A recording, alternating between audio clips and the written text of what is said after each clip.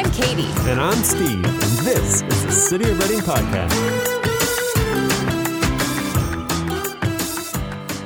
In this week's City Council update, Fire Chief Jared Van Landingham gives us a quick overview. Last night's meeting is well worth a watch due to some great community discussion around some key topics, including micro-shelters, Reading's tourism marketing contract, and a new crisis intervention response team, also known as CERT. At just under 4 hours, this meeting is a long one. You may want to watch the meeting online in its entirety to get the full context of all that was discussed. For our purposes today, this recap will be brief. Be sure to visit cityofreading.org/news to see the proposals from the 3 finalists for the tourism contract and to get access to the video link from last night's meeting. Also, the City of Reading has launched an e-newsletter.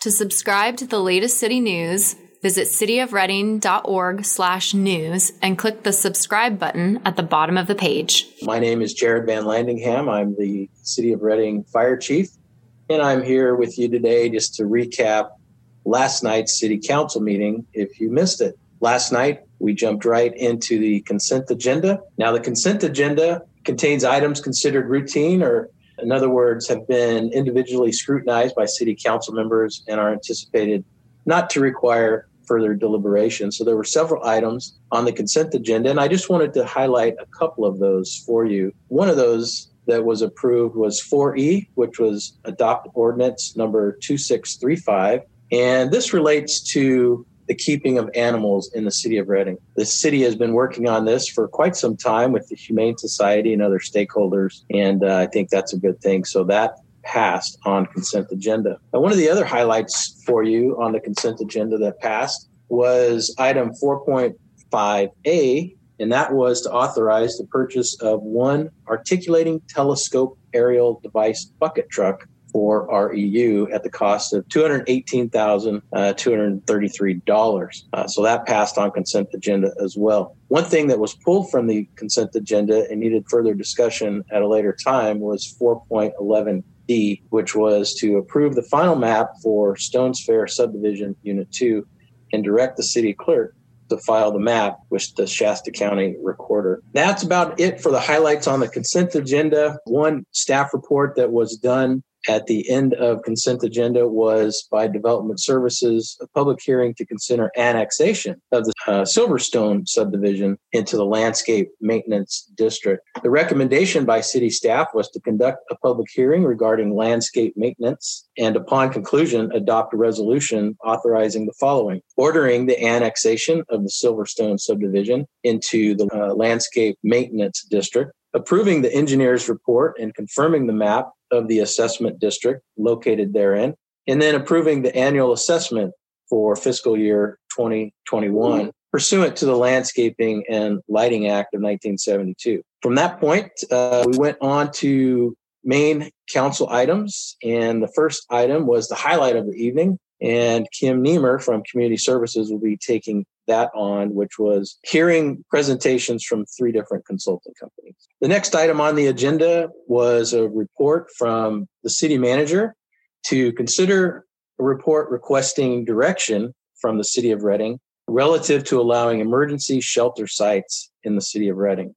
The recommendation from the city manager was the city manager actually had some questions for council to get further direction on what to do with the emergency shelter site opportunities here in Reading. Some of those questions that the city manager asked the city council: does the city council wish to develop an ordinance allowing emergency shelter sites in the City of Reading, which will require shelter sites declaration and adoption of certain building codes to make the ordinance effective? Does the city council wish to give general direction regarding the attached draft ordinance and administrative guidelines? Does the city council wish to direct staff to hold community meetings regarding this topic or schedule of topics for the planning commission? And does the city council have other direction it wishes to provide? So while there was no actual vote needed for this particular item, the council did urge city staff to move forward and would like to be a part of the process moving forward as these items go to the planning commission for further discussion.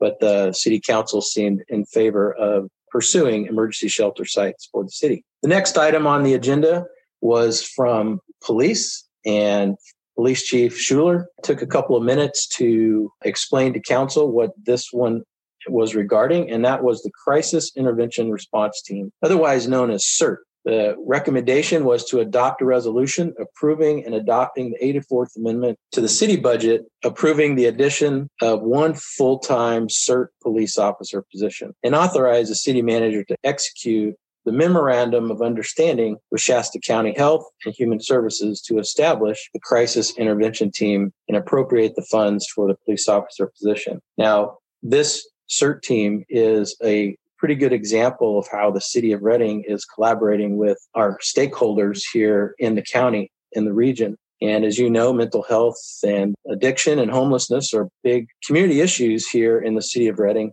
And this particular team will send a police officer from the city of Reading, a sheriff's officer from the county, and a mental health caseworker out on the high-risk mental case calls that the police department typically has. And they will connect those folks to the appropriate resources. There is also a great partnership with Hill Country Mental Health, and they will handle the low-risk folks that are experiencing mental health crisis, and the CIRT team will handle the high-risk mental health crisis issues. So that passed 5-0 in the council vote. The last thing on the calendar for City Council to consider last night was from personnel, and it was regarding consider resolution approving the Memorandum of Understanding and salary exhibits between the City of Reading and the United Public Employees of California, or otherwise known as the Reading Fire Management Unit. Now, there are 6 people that are in this management unit, and they are the battalion chiefs on the Reading Fire Department. This negotiation has been a pretty long negotiation because they took a pause during the COVID situation, but